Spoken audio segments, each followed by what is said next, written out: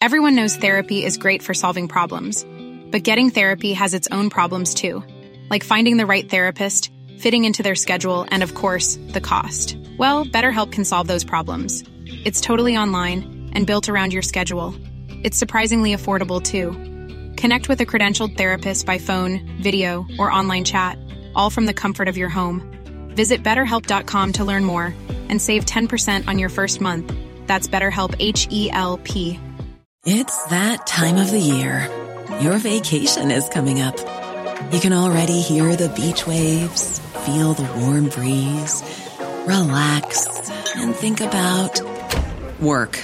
You really, really want it all to work out while you're away. Monday.com gives you and the team that peace of mind. When all work is on one platform and everyone's in sync, things just flow.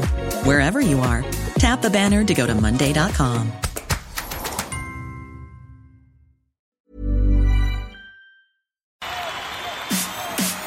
This is TalkSport Daily. Hello, happy Friday, gang, and welcome to another Andy Goldstein TalkSport Daily podcast with me, your host, Andy Goldstein. And we start today by looking ahead to the start of the 43rd Ryder Cup as Team Europe face Team USA, looking to defend their title. Shortly, we'll hear from legendary golfer Colin Montgomerie. But first, here's both captains, Padraig Harrington and Stevie Stricker, looking ahead to the action, which tees off later this afternoon, don't you know? That's my golf noise.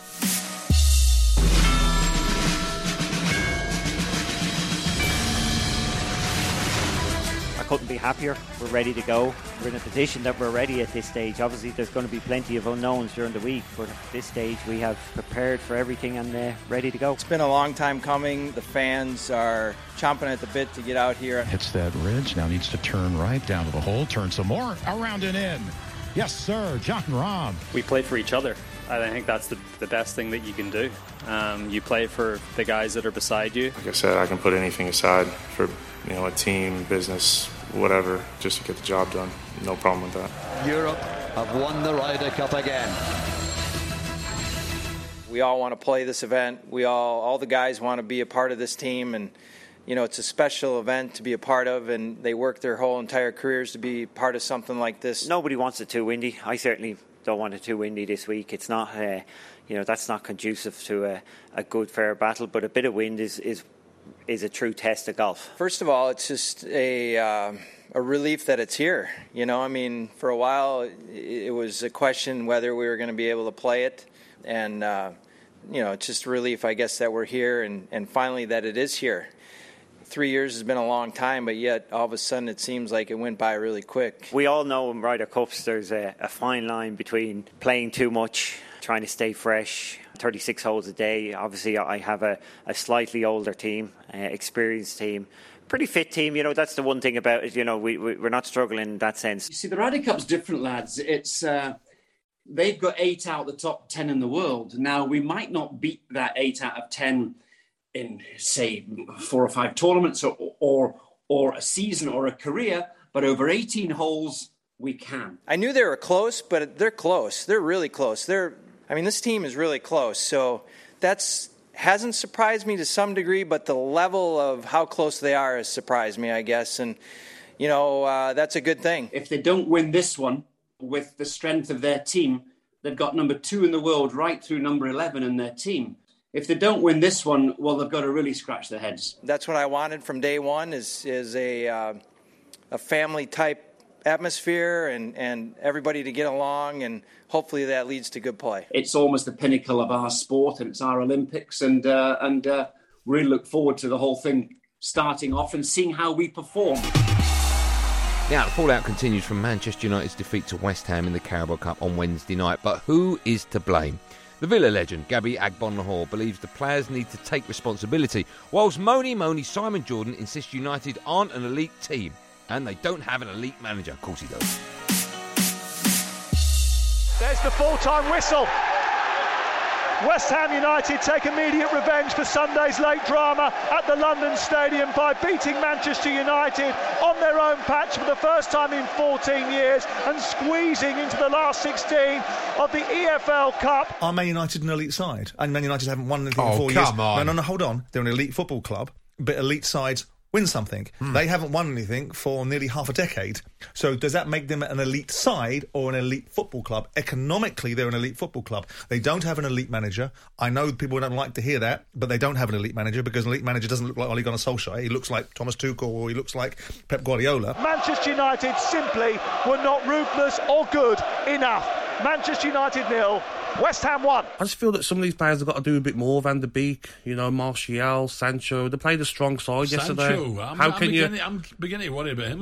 How can you can't always blame the manager. He's probably thinking like the team I put out compared to West Ham's team is strong enough to win that game. If you're not playing well or you're struggling to find a bit of form, which Sancho is at the minute, maybe a little bit low on confidence, I'm just waiting for him to show me something. Like get the ball, go past someone, hit a shot or create something where you go, okay, I get it. When you pay 70 million for somebody, how long do you give them? Tries to lift it into the box. And then there's Sancho with a volley over the top of the crossbar, running down the right channel. Good movement this time from Sancho. You can't write him off after 7 games. That's ridiculous. Yeah. But I would be slightly concerned that we've not seen next to nothing from him so far. Not yet, we haven't. No, you're right. Do you know what I mean? You usually, when a player comes in, even if they are struggling a little bit, you'd see like a flash of something and you'd go, ooh. Okay. Any manager, I'm sure, will tell you that winning games is a part of the momentum of building a successful side.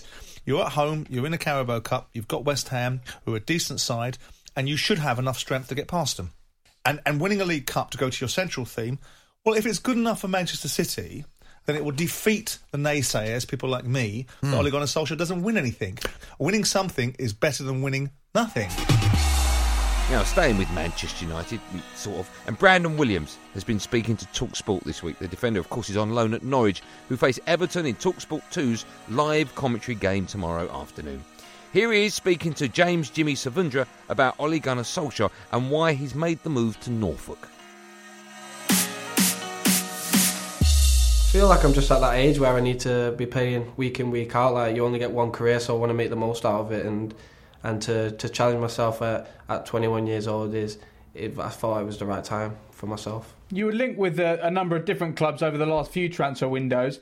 When it came to looking at loan options, what was it about Norwich that yourself and Ole Gunnar Solskjaer liked? I just think when he was in the Premier League a couple of years ago as well, when we was seeing how the way they play, they like to play out from the back, and they're a team who will do this, and they're a team that want to attack as well. So I just thought it'd be a perfect fit for me to come here and just get the experience. And in terms of mentors that you've had in your career, how important has Ole Gunnar Solskjaer been over the last 2 years when you've had these amazing opportunities, but also when you've had times where you've not been getting games? He's been really key to me. He's always let me know where I stand with him, and he'll be a person that I'll remember forever. I'll always be thankful to him because he put trust in me to make my debut, and if it weren't for him, God knows where I'd be right now. And you spoke before about your upbringing, and there's a great story you told before about your dad taking you to Old Trafford, and you just fell in love with football and Manchester United that day. And there was a great video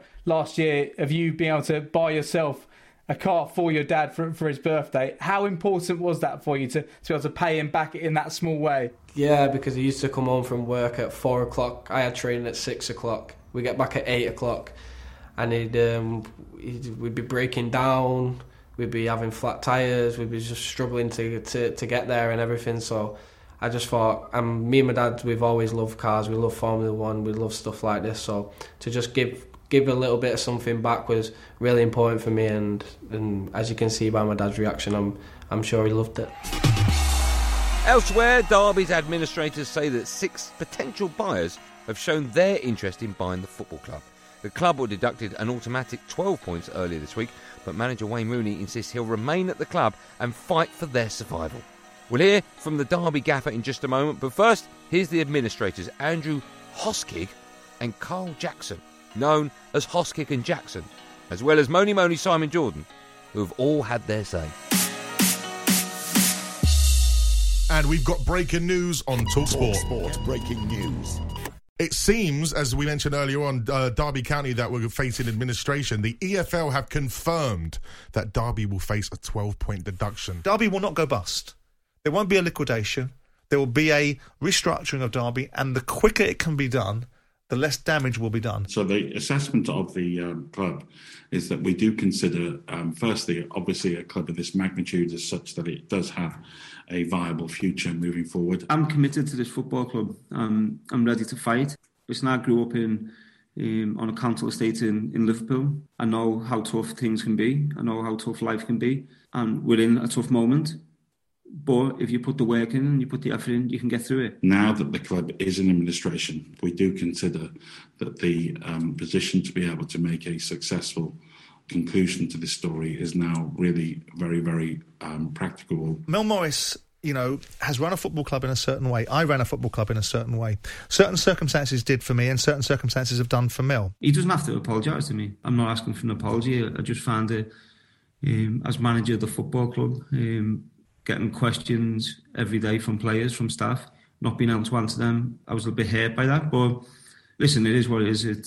He's put a lot of money into the football club, which I know he deserves a lot of respect for that. But then there's a way of handling things. The whole idea is to ensure that this club is put on a sound financial footing so that it has a future and will not be put in this position again. We do have a number of creditors who are likely to have been requesting payment imminently, and accordingly that's why the decision was taken to protect the club. There is a considerable degree, and I really do stress the word considerable degree, of interest in this club. It's a massive football club, and as I said before, the amount of people who are coming forward to invest into the club means I'm really confident that we will get through this and for the better. We don't consider it's going to be an easy task, but nevertheless we don't consider the obstacles are insurmountable that we face at this stage. I'm committed to helping this football club get through it. I care about the players, I care about the staff here. What type of person would I be if I walk away now and go and put my feet up, go on holiday and sit in the sun for a few weeks? I don't think that's the right way to deal with it. I'm prepared to try and get this club into a stable position, first of all, and then hopefully in the future we can start looking a bit further forward. We certainly want to ideally have a resolution by no later than the end of December or January. Obviously it's subject to how the discussions go with a number of the purchasers, but on the basis that the price is now much more affordable, we do feel confident, and we do feel confident in those timetable expectations. Now we're just one day away from the biggest fight in the UK in years as Anthony Joshua faces Alexander Usyk at the Tottenham Hotspur Stadium. We can hear from Joshua himself, as well as Johnny Nelson, Tony Bellew and Spencer Oliver, who've all been speaking to TalkSport. Pride is the devil. Think it got a hold on me. The only fight that we had our mind on was Tyson Fury. The game changed where we have to have a plan B. Of course, the one that springs to mind immediately is the WBO mandatory of Alexander Usyk. Anthony, how are you?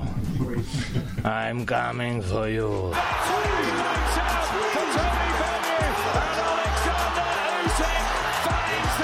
I think he'd struggle. I think the pace and pressure from Anthony Joshua and the combination punches, and he lands more effective shots on the target. Huge right hand, and Klitschko is somehow trying to survive, but Anthony Joshua toppled him again. What fitness, what heart from Klitschko, but the fight has been stopped. Lift off for AJ. You have to do the hard yards under the dark lights to shine under the bright lights. Anthony, does this feel like a legacy fight for you this weekend? Does it feel like a legacy fight? It feels like another fight. It's a blessing to take on the challenge, but you guys can call it what you want. For me, I've got to kind of simplify a complicated matter. I think Anthony is a worthy favourite with the experience, the natural heavyweight power. He loves this stage. AJ's only getting better, he's improving, and this is going to be the first heavyweight Alexander Usyk's faced that he can't just manoeuvre and do what he wants with, who's a lot slower than him. This is a guy who's athletically better blessed than him. We know how much of a big deal this is. The public needs to understand this is that fight. This is that fight that has to make you respect and sit up and think, you know what, Anthony Joshua's a real deal. He's got a lot of questions to answer Alexander Usyk, but then again, so is AJ, because we want to see if he can compete with a boxer who is an absolute master chess player in Alexander Usyk. It's not the problems he possesses, it's how I deal with the problems he possesses. So it's not so much about him, it's about myself. It means more than just gets the W. Getting this win sends a message across to all the heavyweights around there. He hasn't got even a single doubt about it. We've been in boxing for a while, and just based on the experience that you've got, based on the analysis and based on a hunch, on the feeling, it says that Usyk gonna be victorious Saturday night. We're getting closer to this fight. A lot of boxing pundits, a lot of commentators, etc., are starting to lean towards him. So I think as this fight draws closer, I think it's becoming more even. There's more people fancying Usyk as we draw closer. You can't go in the water without getting wet. AJ knows going into this fight he's going to get hit. There's going to be times where it's difficult for him, but ultimately he'll come through. I think in the second half of the fight he'll find a way to figure Alexander Usyk out, and I think he will show why he's the best heavyweight in the world. And we end the show with some cricket chat. And Boris Johnson has asked the Australian Prime Minister to change the COVID restrictions to allow England to take their families to the Ashes this winter. Here's Aussie legend Shane Warne and England legend Steve Hammy Harmison, who have two completely different views on this. What I've heard is that England have been given a resort for their 14-day quarantine. Swimming pool, golf course, everything for their families. Surely that's a holiday for 2 weeks, not quarantine. If I'm an England player, I'm going to my board, I'm going to Ashley Giles, well, what happens if these borders close? What happens if we get stuck here? All these questions, they need to be answered very, very quickly. How close are Cricket Australia, the Australia government, to say, right, we're going to play 3 test matches here, 2 test matches there. This is your quarantine law. Right, who's coming? I'd be disappointed if any of the players pulled out because they can have their families there. They've got a resort there for a holiday. And then from then, you play the cricket. It's an Ashes series. It's an Ashes series. It's the biggest cricket tournament, cricket series in the world. In Australia, haven't played a test match away from home. So for Cricket Australia and the Australian government to say, yes, we're going to lose 200 million, we are desperate for England to come. Well, they didn't come to the Rugby World Cup. They haven't gone away and played cricket away from home.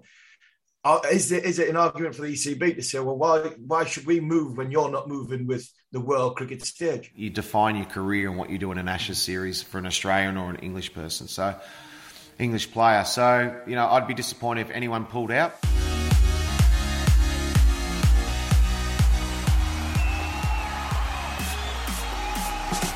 Well, that's it for another podcasty thing. Thanks for listening on the TalkSport app or wherever you get your podcasts from. I don't really care. Make sure you hit that subscribe button. I'm back, of course, this afternoon on my show, Andy Goldstein's Drive Time from 4 p.m, alongside one of my favourite people in the world, my Friday husband, Darren Bent, building up to a bumper game day across the TalkSport network. There will, of course, be another one of these Andy Goldstein TalkSport daily podcasts out first thing in the morning, so do what you've got to do to get it. Until then, thanks for listening. Have a great day. And above all, be safe, everyone. Be safe. That was a podcast from TalkSport.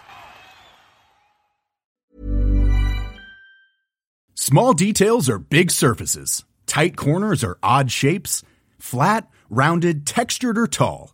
Whatever your next project, there's a spray paint pattern that's just right. Because Rust-Oleum's new Custom Spray 5-in-1 gives you control with 5 different spray patterns. So you can tackle nooks, crannies, edges, and curves without worrying about drips, runs, uneven coverage, or anything else. Custom Spray 5-in-1. Only from Rust-Oleum. Planning for your next trip? Elevate your travel style with Quince. Quince has all the jet-setting essentials you'll want for your next getaway, like European linen, premium luggage options, buttery soft Italian leather bags, and so much more. And it's all priced at 50 to 80% less than similar brands. Plus, Quince only works with factories that use safe and ethical manufacturing practices. Pack your bags with high-quality essentials you'll be wearing for vacations to come with Quince. Go to quince.com/trip for free shipping and 365-day returns.